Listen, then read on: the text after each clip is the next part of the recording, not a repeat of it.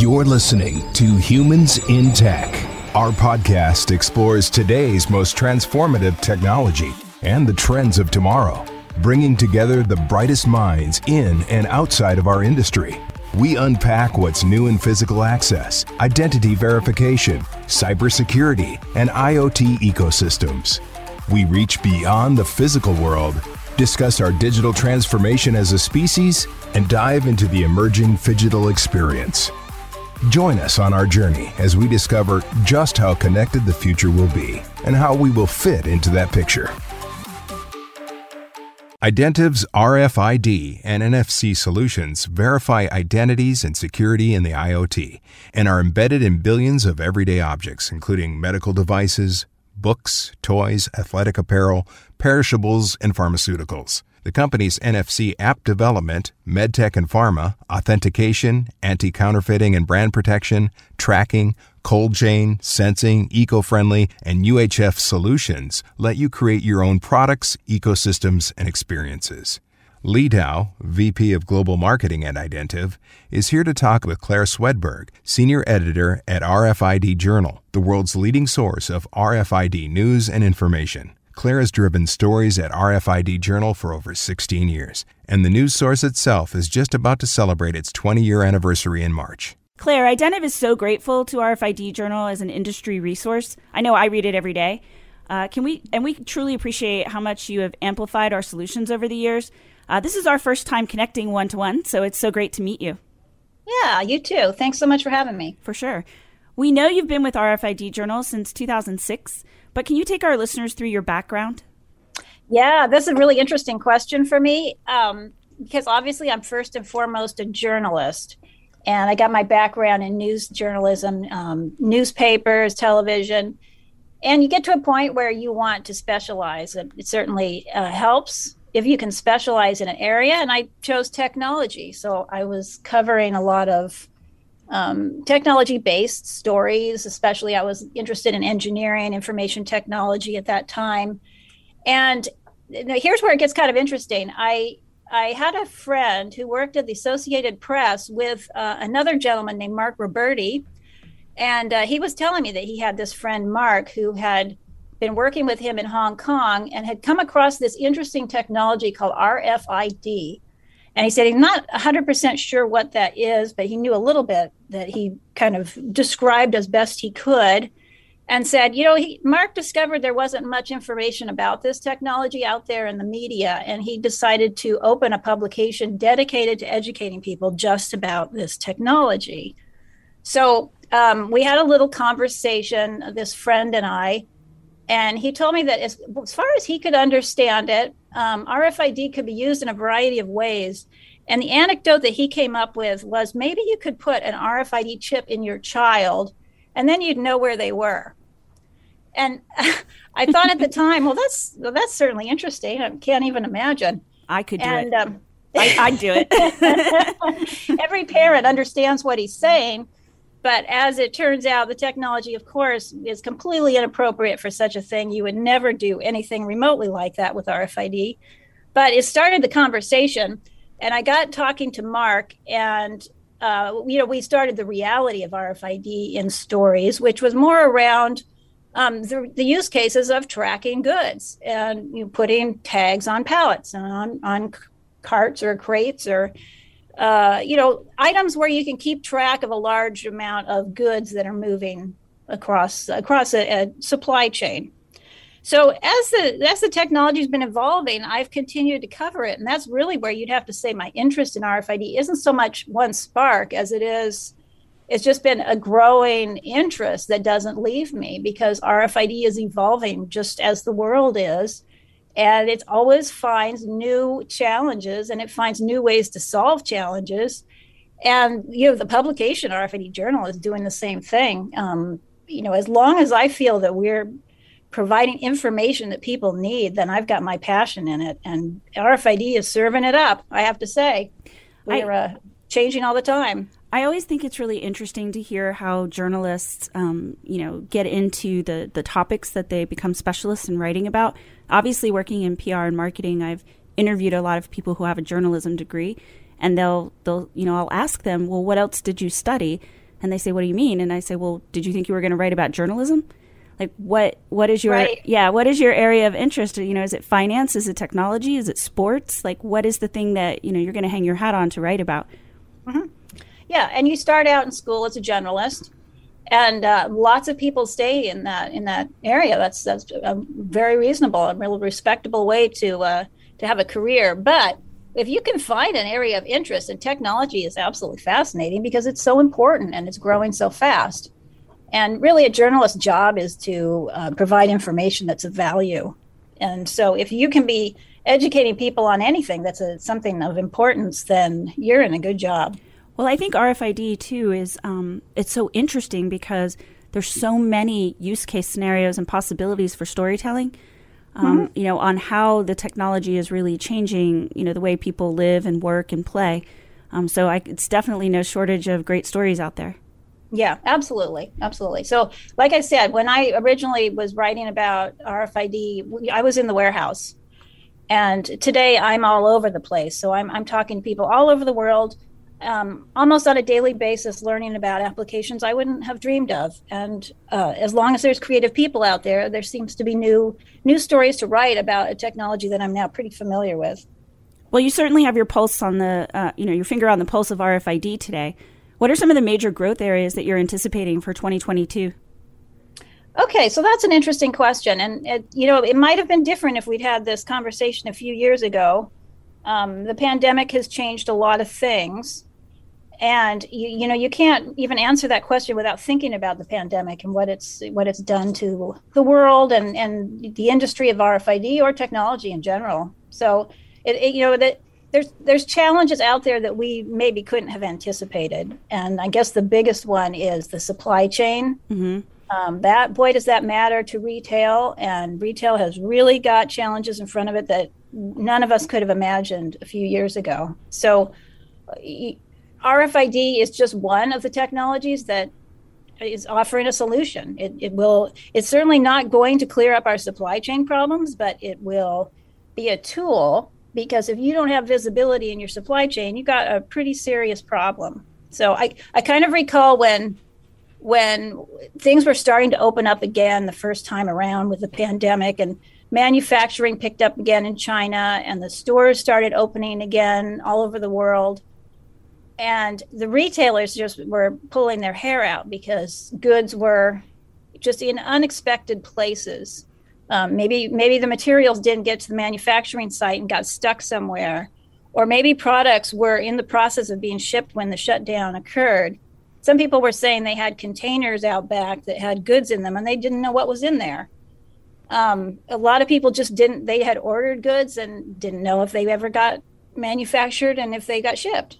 The companies that had some kind of RFID in place told me that they felt they had a leg up. So that obviously helped them, and I think a lot of them expanded as a result of their, having that RFID. They wanted to expand how they were using it, and other companies that weren't using it started taking a look and saying, maybe I need to find a way to bring some visibility to my supply chain, not only to solve problems like this, but then of course there's the other issue that's going on for retail, which is the omni-channel. Mm-hmm. That would have happened either way, pandemic or not.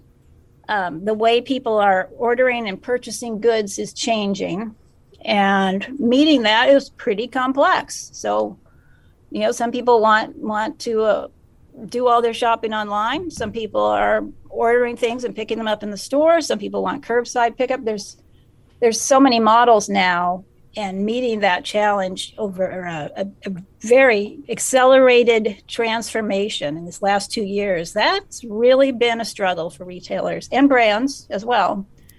So RFID is one of the technologies that's there to potentially help that situation. And it's going to be interesting to watch this evolve.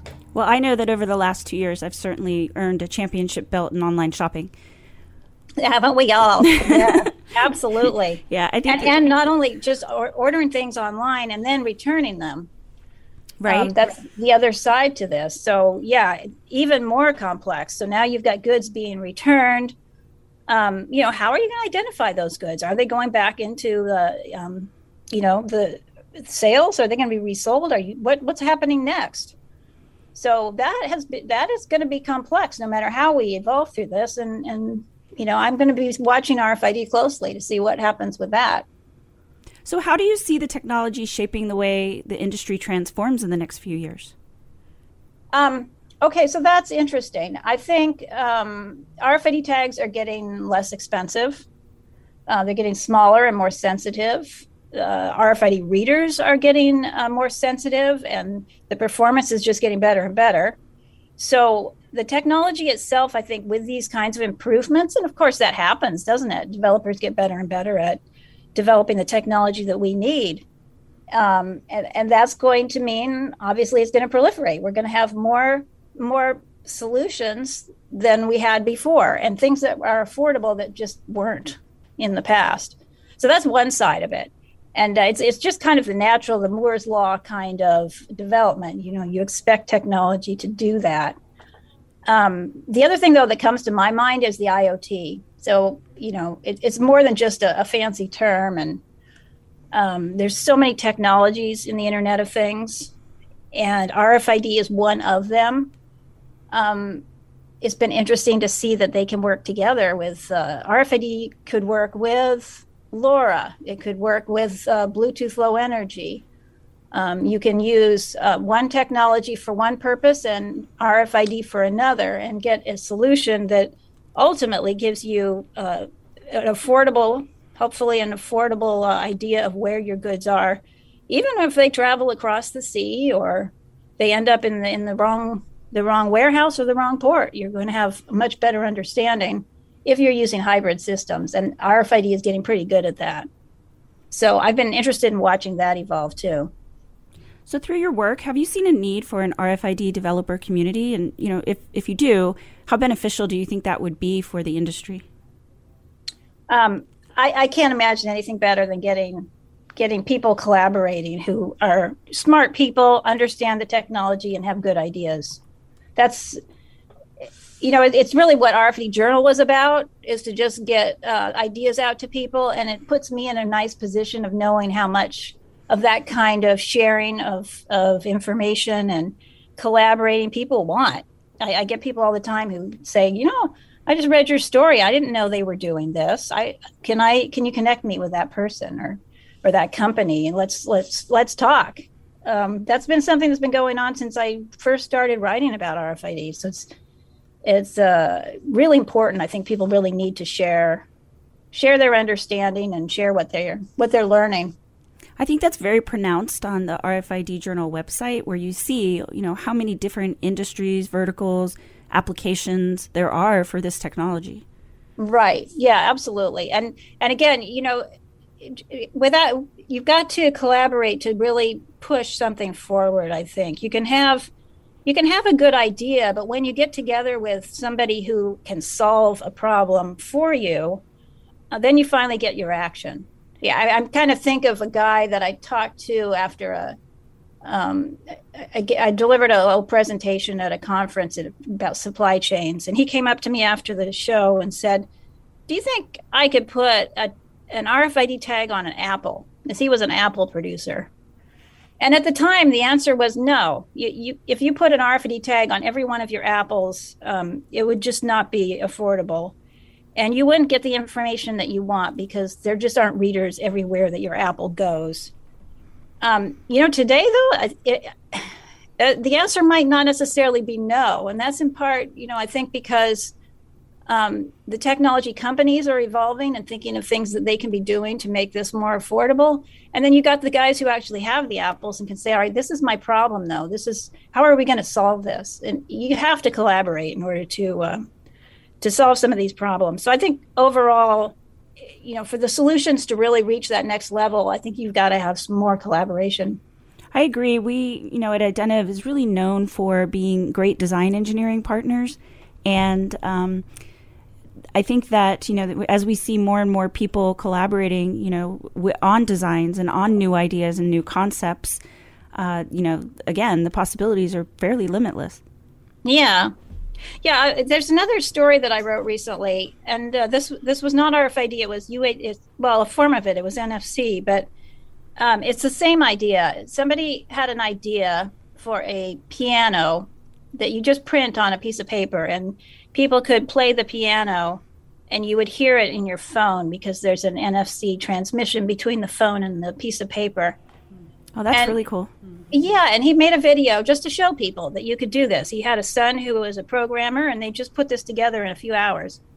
And he said he got phone calls and people reaching out to him saying, I love that. I want to go ahead and order 4 of those for my family members for Christmas. Yeah. And, he said, that's really not the point. I'm not selling a product. I'm just trying to show, what could be done.